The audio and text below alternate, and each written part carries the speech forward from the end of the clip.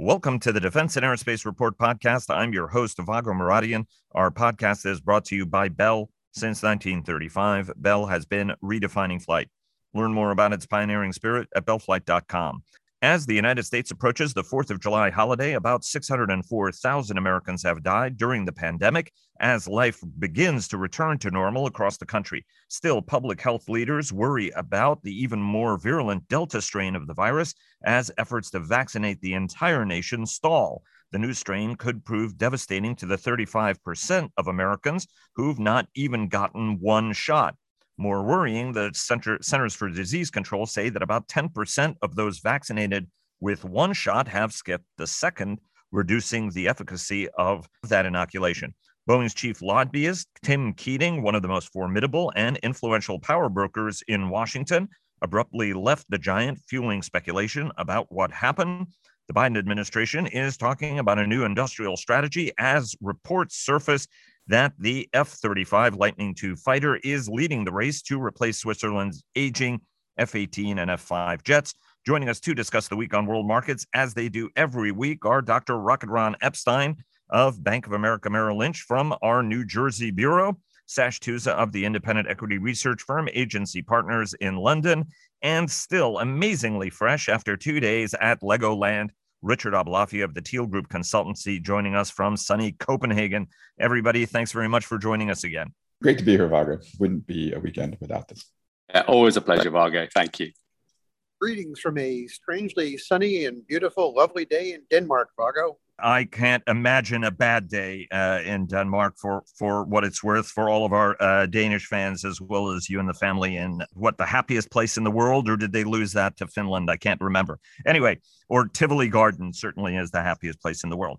Guys, thanks very much for joining us. And before we get started, Leonardo DRS sponsors our global coverage. Northrop Grumman sponsors our weekly cyber report and our cyber coverage overall. Fincantieri Marinette Marine sponsors our naval coverage. General Atomics Aeronautical Systems sponsors our coverage of strategy, and General Motors Defense sponsors our technology coverage. Ron, as you do each week, start us off on where the market was this week and what drove the performance of the group and individual stocks. Yeah, so if you look at the overall group, the S&P on the week was up about just under 3%, call it 2.75%.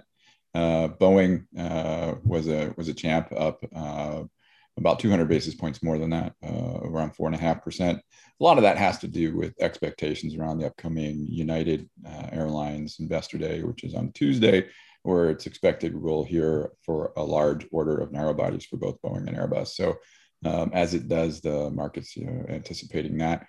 The defense stocks were up as well, a little bit behind the market, but they were up. Northrop Grumman is a good bellwether. It was up just under 2%. Now, the big champion of the week was actually Virgin Galactic. Virgin Galactic was up a heady 52% on the week, with most of that on Thursday, Friday, largely Friday, because they got certification from the FAA to carry passengers, as well as they said that after their last flight, all the checks of the spacecraft were where they should be in terms of inspections for wear and tear and so forth. Other factors on the week, consumer price index came out late in the week, and it was higher than most people thought. We're pushing up now around 5%. Last time we saw only 5% year-over-year growth was back in 2008. If we kind of go north of that, then we're heading back into kind of numbers that we haven't seen since, quite honestly, since the 70s. And then interest rates have been bouncing around kind of in the same range, but they were up on the week, just a hair under 1.6% on the 10-year. So that's where we are. And then I would note that now that we're moving into the 4th of July weekend, I would imagine volume in the markets and volume with investor calls, that kind of thing, will start to peter out as we move into the dog days of summer. I should also point out, right, Sir Richard Branson may actually get into space before Jeff Bezos, right? Jeff Bezos supposed to do a flight on the Blue Origin rocket on July 20, and there's some speculation, or at least Sir Richard has suggested that he will go up on July 4. Because, he had always said that he and his family would be the first to travel on the new rocket. And I might add, the Virgin Galactic team is a little cagey right now about the timing of the next flight. So just feeding that speculation. I think they want to make it a surprise. What, Sir Richard? An impresario? Come on, I can't believe it. It's not in his DNA. Ron, just before we move on, because I want to get Sash's take here. Can you give us a sense on how the market is receiving? So the stocks were up, even though it looks like the 2023 defense budget is going to be a little bit smaller, and there's going to be more pressure on it, right? I mean, the administration has been talking about leveling, but it looks like the numbers that are coming out suggest that it's going to be a smaller budget and it will be tougher choices. How's the market accepting and reconciling that? Honestly, it really hasn't come up much in investor conversations right now. I don't know if it's widely recognized by the market, or even if it is, if you look at where the budget will come out, ultimately, it's far better than what it was anticipated kind of before this whole budget process, if that makes sense. After the election, there was an anticipation in the market that the defense budget could be down, large double-digit numbers with the current administration, and clearly that's not playing out. And like we've discussed before, that's in no small part due to the administration's call it more muscular, coordinated stance on China. Right, as we've said, you can't be hawkish on China and be dovish in defense. It just doesn't dovetail. Sash, you've said over and over and over again on this podcast that unless the virus is beaten everywhere, travel is going to suffer. Obviously, United States doing well, China doing well, but the Delta variant spread in the UK delayed the much anticipated June 21 reopening, and it's now spreading quickly in about 85 other countries. Australia had a handful of cases and they shut down again. Rich countries have pledged about 1 billion vaccine doses. I'm not very good at math, but that suggests about 500 million people vaccinated, and the global population is closer to 8 billion. How is this working out? What are you seeing? What does it mean? And if 35% of Americans really get hammered very badly, that could have an impact on the United States, couldn't it? Ultimately, how does this shake out? Are we over this and charging ahead to the full kind of normalcy that Richard and all of us are seeing? I'm speaking from a very much a sort of Little England perspective here, but we've had this astonishing situation this week where the UK is the best vaccinated large country in Europe by quite a lot. Let's put it that way. 60% roughly of the UK population's had 2 vaccinations now. Single vaccination is up at I think 70s or thereabouts, high 70s. And yet, because the Delta variant is spreading in the UK among the residual unvaccinated population, there's now a travel ban with the rest of Europe. The EU, and led by Germany, has just said the UK is effectively on the red list. And that's because they don't want our UK unvaccinated people who might carry the Delta variant to go into their countries which have not been vaccinated.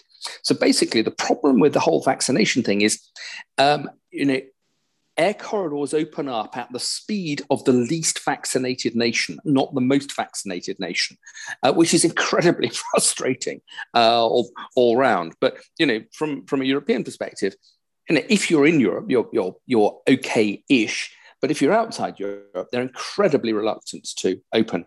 And so I'm talking about political continental Europe, incredibly reluctant to open doors to anybody else, just on the basis that anybody bringing the Delta variant in runs the risk that it accelerates the whichever wave they're in now, third wave, fourth wave, or so forth. Now, the good news is that if you have a high level of vaccination, the Delta variant doesn't affect you very much as a population because vaccination greatly reduces the likelihood of hospitalization and therefore reduces all of the complications associated with that. So the UK has got a rise in the Delta variant and very, very little increase in hospitalizations. So it's totally different to the previous 2 waves, but that is not the case for any country with a lower level of vaccinations at the moment. And I think we're going to get these sort of on-off scenarios this pretty much the whole of the summer. And then it's going to be interesting to see what happens as we go into the winter. But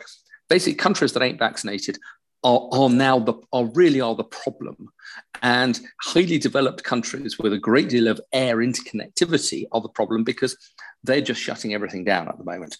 And so although, if you look at the broader air travel stats, there's a sort of seasonal upturn going on in the States, probably in China as well.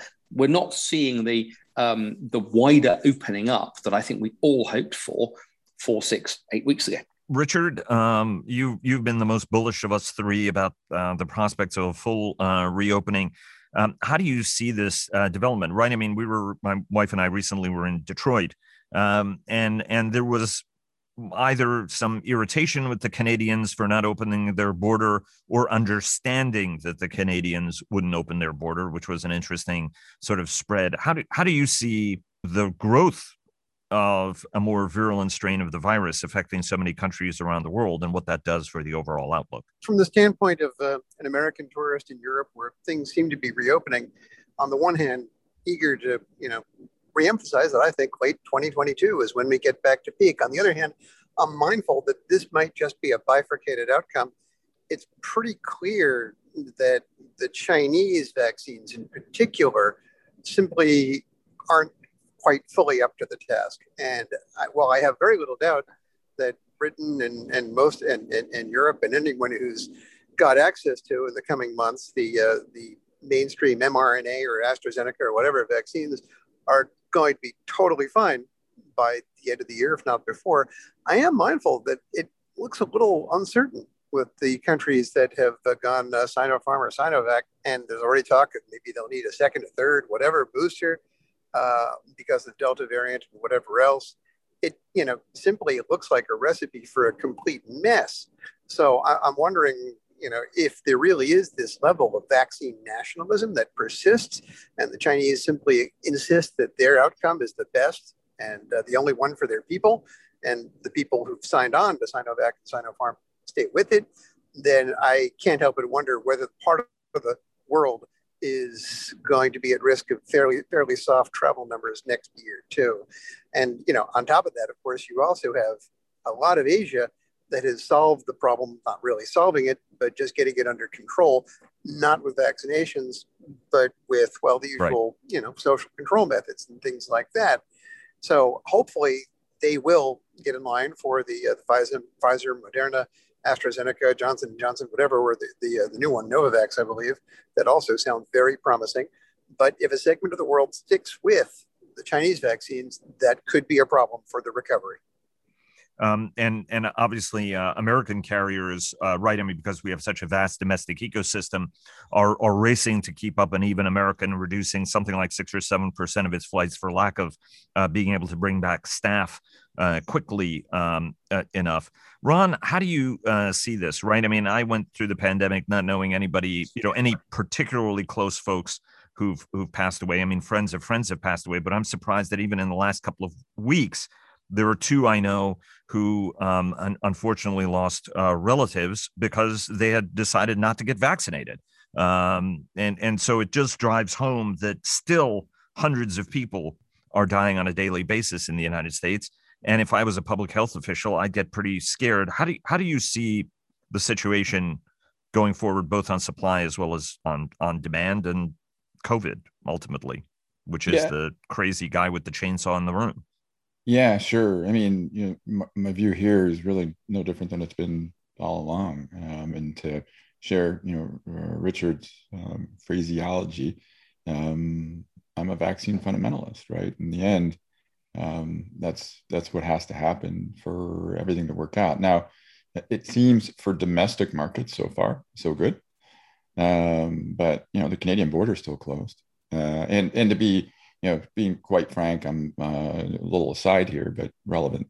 I'm a member of a little ski club, and we're thinking about skiing in British Columbia this winter. But we were not even thinking about planning that trip until the border opens up, right? So, I mean, it really kind of suggests that so the domestic markets, if you will keep bubbling along, but the international piece will be more difficult to get sorted out.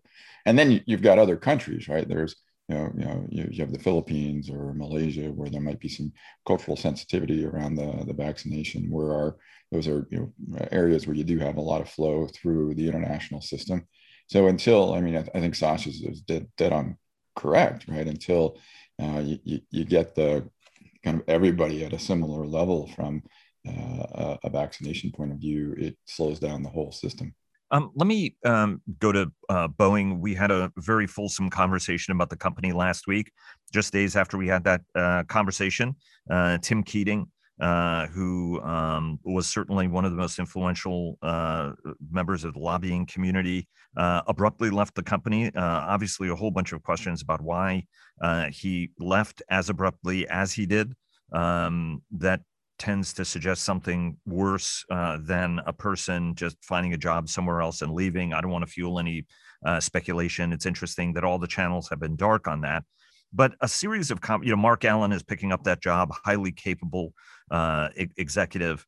The question, though, that a lot of people are asking is, how does Boeing compete going forward? Because in the wake of that conversation, I've had a number of discussions with folks about the fact that the company does not have the management depth and increasingly doesn't have the engineering depth.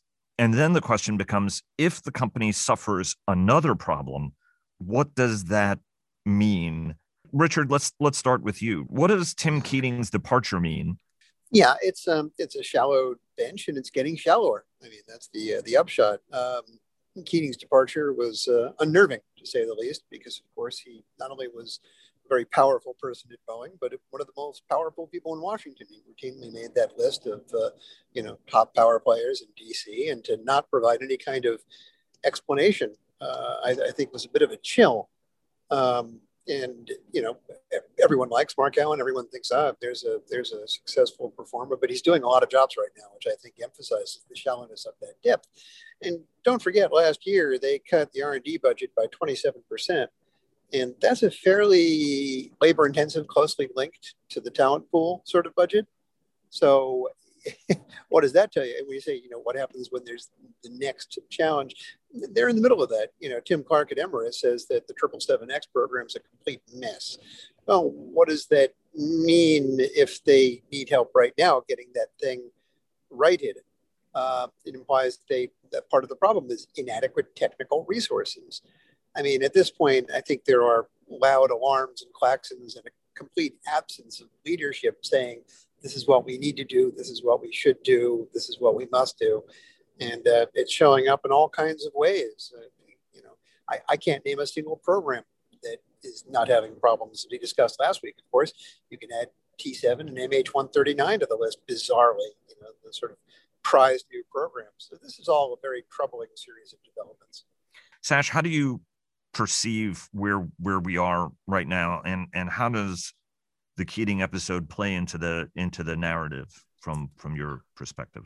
Well, look, I don't have the detailed knowledge of the bench at Boeing that either Richard or Ron have, so I defer to them on that. But what I would say is that for the next generation of aircraft that are going to have to be built at some stage in the next, and select 1, 2, 3, 4, 5, 10, 15 years, but certainly by the middle of the next decade, there's got to be a completely new generation of aircraft out there just to deal with industry's attempts to get to net zero by 2050. And even then, frankly, it's probably too late. So this industry has got to completely revamp its product range over that time. And it is unlikely that Boeing in its current financial state can afford to do that. Therefore, it's going to need help.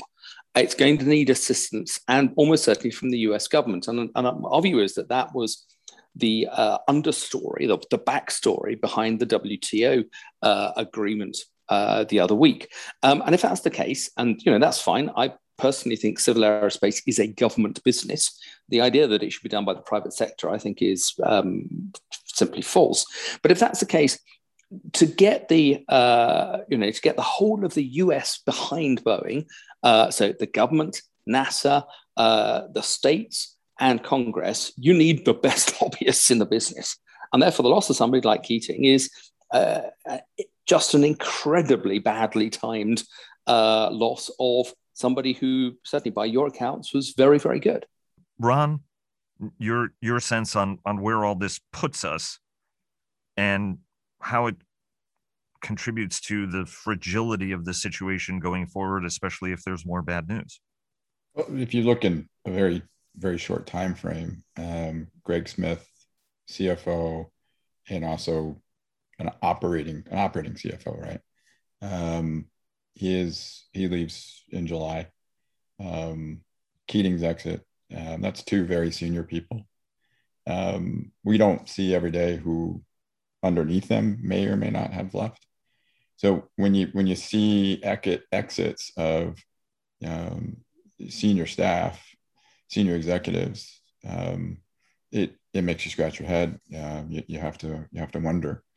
It's a company, like we have said before, that has to deal with a lot of change. Is this part of the plan? Is it not? They haven't really communicated that. So we'll see. I mean, it doesn't give you the warm and fuzzies at first, obviously. So we'll see where it goes. But my worry becomes, what is happening in the ranks below these individuals? Are they losing talent to other companies or other endeavors? Do you guys think, Sash, playing off of your industrial strategy, industrial policy question, Brian Dreese, the White House, the National Economic Council director, discussed the importance of having a national industrial strategy. He repeatedly, he said, time and again, industrial strategy allowed America to become an economic superpower. And this time he says we have to do it with allies and partners, that there were, as he put it, quote, unique economic vulnerabilities, end quote, that were exposed by the pandemic, whether it was for medical supplies or computer chips or anything else. I endorse the approach because I think those who say that the government can't make industrial policy just isn't paying attention. The government's making industrial policy every single day, both good and bad, right? Both investing in the future and maybe spending too much money on the past. Is Boeing going to have to get bailed out here at some point by Congress or the White House? Well, look, I mean, short answer, yes. But industrial policy on my side of the Atlantic is not as dirty a phrase as it might be taken on your side of the Atlantic. But I just point to you, in the industry that we are talking about, industrial policy saved Rolls-Royce in the early 1970s and gave it the time, space, and capital to develop to go back to being one of the world's top 3 aero engine companies again. Industrial policy in Europe created Airbus. And you look at Asia, industrial policy is creating a Chinese civil aerospace industry. So if you don't have an industrial policy that accepts that this is what everybody else is doing, will do, and that you need to do with a company that is a systemically important industrial company that is, to an external observer, clearly failing at the moment, you'll lose it. And you'll lose all the goodness associated with having a world-leading civil aerospace company. I agree completely, except for change, no, not never, to yes, now, and always. So many things to disagree with. I'm sorry, Seth. But first of all, I don't think Boeing needs bailing out. They need a completely different approach to management. But in terms of cash and even the resources needed to develop a new plane, I mean, it really doesn't move the needle in their overall picture. And the amounts being talked about in the halls of the government in terms of what's needed for commercial aero technology development is kind of laughable in the scale of things. And I'd also, if I may, just a couple of other things. No, Airbus wasn't created by European industrial policy fiat. All of Airbus was around World War I, World War II. They merely got together and bashed their heads together, but all of the technological and industrial resources and facilities were there. They were merely doing their best to say, hey, if you do not get your act together and combine resources, then you're going to fall to Boeing, McDonnell Douglas, and Lockheed, which had 90% of the market. You'd better do something. And then finally, I would argue that industrial policy is kind of ruining China's aerospace industry. There's no reason they can't be as good, if not better, than Japan. Instead, they're flailing around trying to replicate the wheel, and the best outcome we can expect is a Soviet outcome where they meet indigenous requirements and exactly zero else with a complete crap line of products. So I don't buy the argument, frankly, that industrial policy is going to play a big role here, nor do I buy the argument that it ever really did. And the point about Rolls-Royce, well, that's a fair point, but, protection is very different than the kind of let's create something new and build a whole line of new products that really, I think, some people dream about. Can I just have yes, one follow up there? You can have a rejoinder before we go to Ron. Yeah, Russia has only ever been in a good year 5% of the global aviation market. China is 30%. So if the very best case is that the Chinese have an indigenous product that dominates the Chinese market, our companies have just lost nearly 1/3 of their entire market. That is, that's what Chinese industrial policy is aiming to do. Import substitution in the world's largest nation is a nightmare scenario for our companies. My take. I agree. And I think from my sense, having covered Airbus only for about 30 years, not as long as you two, but there was a lot of national industrial strategy, and a lot of it was driven by France. And you have to give credit where credit is due. And so even though there were companies and they did see handwriting on the wall and they did get their heads bashed all together, there were a bunch of very smart folks who were working behind the scenes and making sure that and in front of the scenes to make sure that Airbus became a success. It took 30 years, but it eventually became a success, and it's because of government investment, education policy, right? I mean, a whole bunch of things that played into that, and sometimes it succeeded despite state involvement and screwing up, as we saw in the case of Noel Forgeard and that unpleasant circumstance that we had some years ago. Ron, what's your sense on this? Yeah, so just a couple comments on the Airbus side. Let's first, industrial policies, well and good. Had Airbus made lousy products, they wouldn't have succeeded. So let's be clear about that. A380 didn't work out so well, but it's gone. A320 was a home run. The early A300, A310 did okay.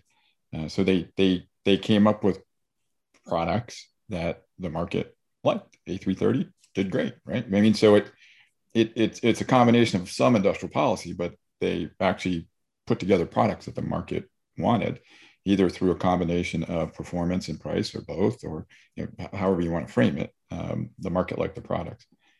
So counterpoint, if you look at the C919, it's an open question if the market's going to like it. It's an industrial policy program, but if you just say, okay, hey, for whatever reason, if the market likes a C919, then they'll sell C919s. It's that simple. When you look at the Boeing side, the way industrial policy, at least from my limited vantage point, has been in the U.S. is NASA got money from the government to do fundamental work on technologies that were pre-commercial, and they still do. So, should the U.S. government be funding a new aircraft at Boeing? Absolutely, positively not. Should the U.S., in my humble opinion, should the U.S. government be funding basic research for new technologies that could work their way onto a Boeing aircraft or into the supply chain or into the the business jet community or the broader aviation community? Yes, absolutely, positively. And that's kind of where they are. Should the government be bailing out a company that has gotten itself into this situation through either poor strategy, poor capital deployment, you name it, you pick the vector? No, and just in my humble view. But is the U.S.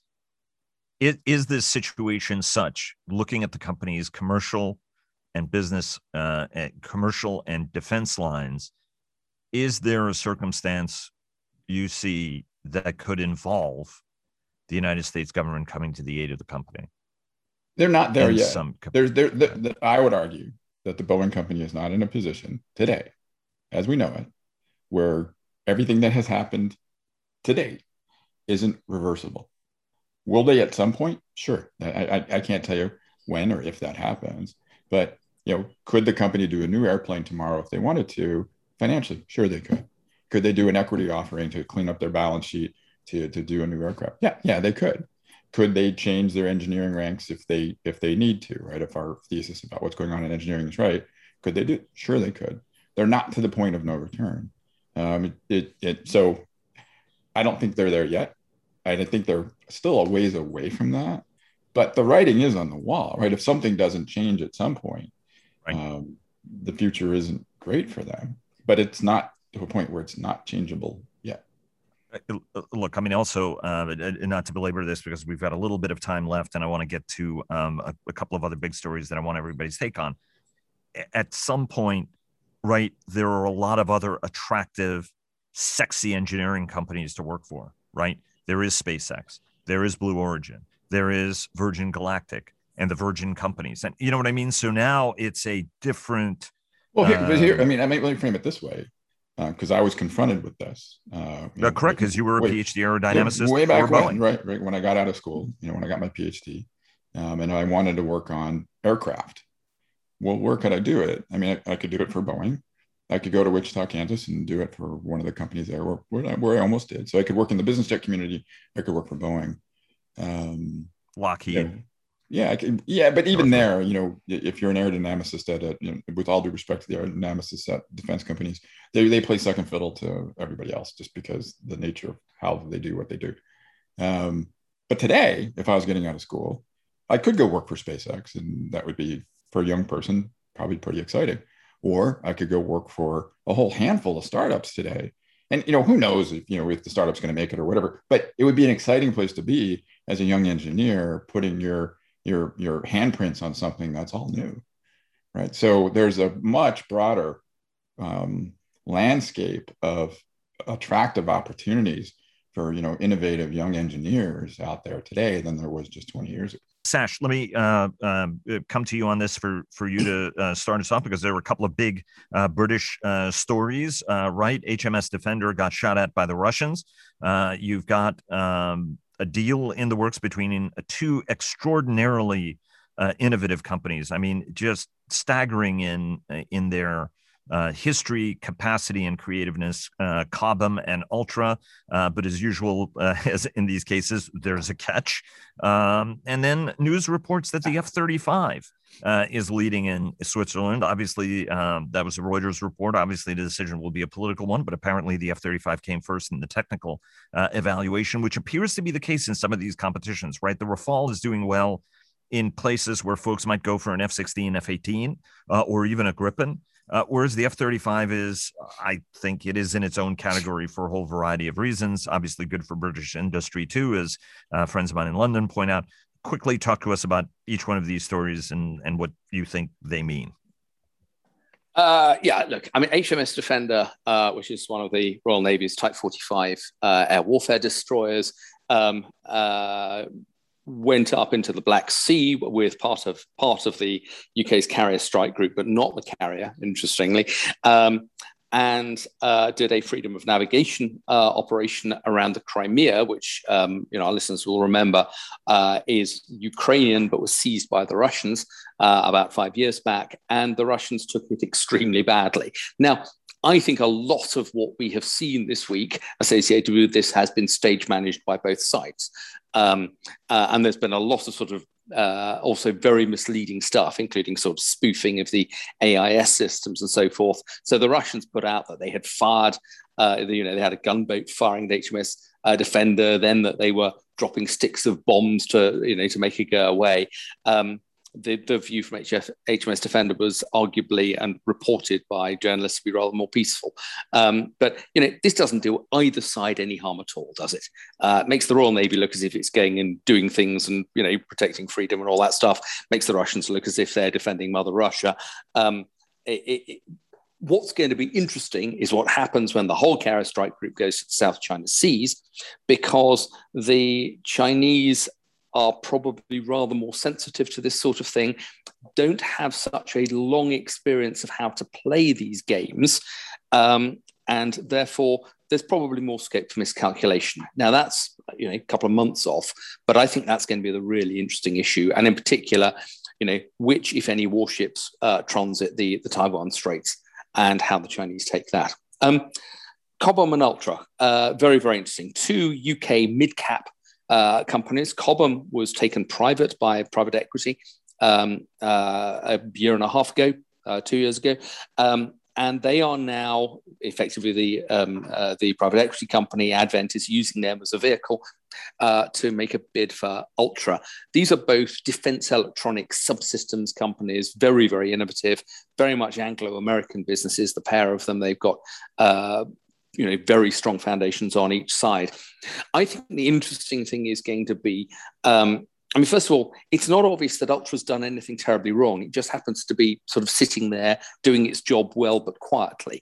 And what is the benefit for Ultra shareholders of being bought out by a private equity group, albeit using Cobham as the vehicle for that?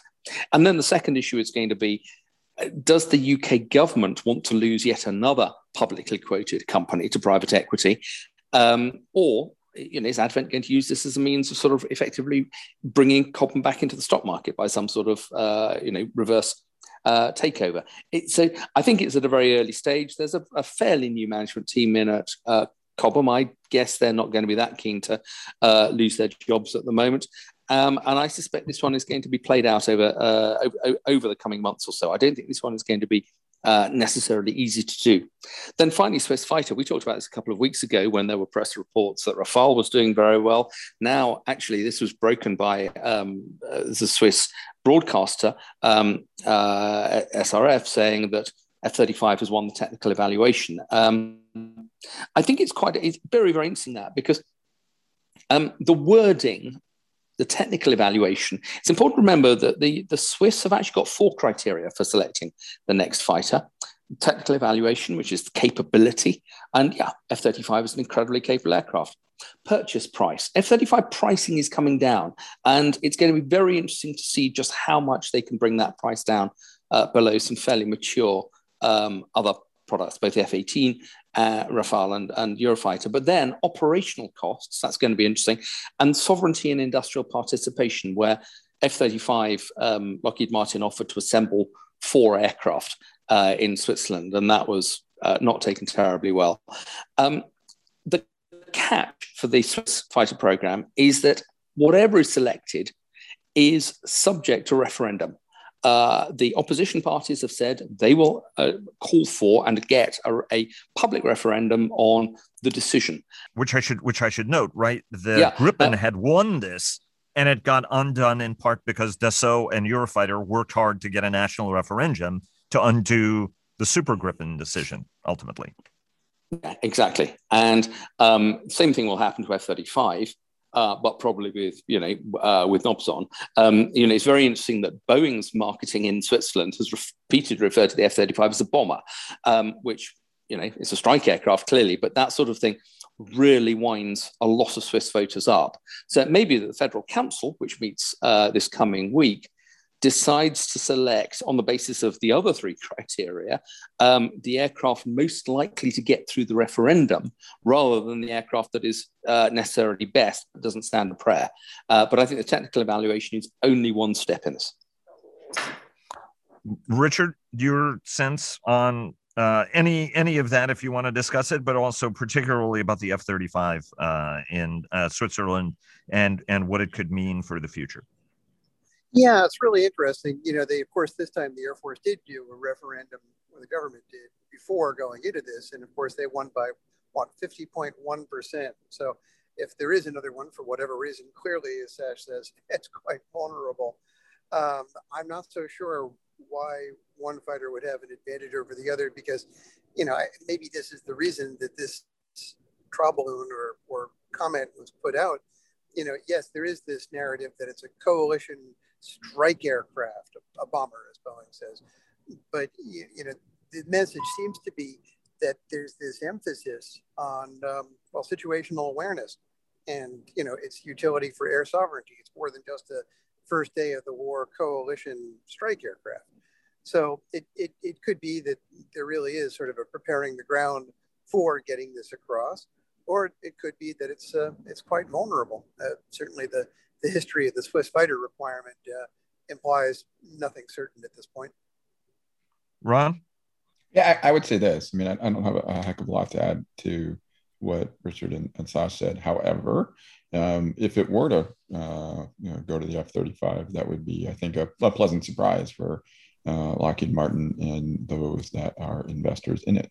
And Ron, before we go, because I know you mentioned this, and I'm sorry I didn't ask this question sooner, U.S. government put policies out about labor in Xinjiang, obviously because of Beijing's crackdown on the Uyghur minority in the country and the existence of concentration camps and what have you. What are the implications of this? Because it's not just cotton that comes out of Xinjiang. Yeah, so it's pretty fascinating. They released an info sheet on it, and then they updated it Thursday night last week, and it's on it was released by the White House, new U.S. government actions on forced labor. And what's fascinating about it is, there's a list of companies and things, but on the entity list now is Hoshine Silicon Industry. Now, why that's actually important is if you kind of go through the supply chain, Hoshine is about 60% of the world's supply of silicon. And it doesn't matter if there's an intermediary country using that silicon. So, for example, if a U.S. company or another company were to buy, say, silicon wafers from Japan, but those wafers, the source of the silicon in those wafers came from Hoshine, then those wafers would be under a withhold release order in the U.S. Now, what's that imply? I mean, that could imply a meaningful slowdown on everything that uses silicon wafer, silicon technology, the chips, and it also might imply that the U.S. has domestic silicon mining capability. If you look on the U.S. Geological Survey, so maybe that comes back. It's interesting. I mean, it's a reasonably aggressive move on a relatively important market. Guys, thanks very much for joining us. Always an honor and pleasure having you guys on. Hope you guys have a great week and looking forward to talking again next week. And Richard, happy sightseeing. Yeah, thanks, Vago. Always great to be here. Yeah, it's always a pleasure. Great to be on, Vago, and I'll give you regards to the Tivoli Gardens. Absolutely, and to the whole family, to everybody else as well. Thanks a lot. And now a word from our sponsor, retired United States Army Major General Jeff Schlosser, who is the Executive Vice President for Strategic Pursuits at Bell. We've been building creative and innovative aircraft, next generation types of capabilities for almost 9 decades. Bell is the company that can deliver that. Thanks very much, sir. And thanks to all of you for listening. Please follow our daily podcasts and visit the Defense and Aerospace Report website to subscribe to our weekly newsletter. Follow us on Twitter, like us on Facebook at Defense and Aerospace Report, and check us out on LinkedIn. And stay tuned for our weekly cyber report sponsored by Northrop Grumman. Thanks again to Bell for their generous sponsorship, and we'll see you again tomorrow.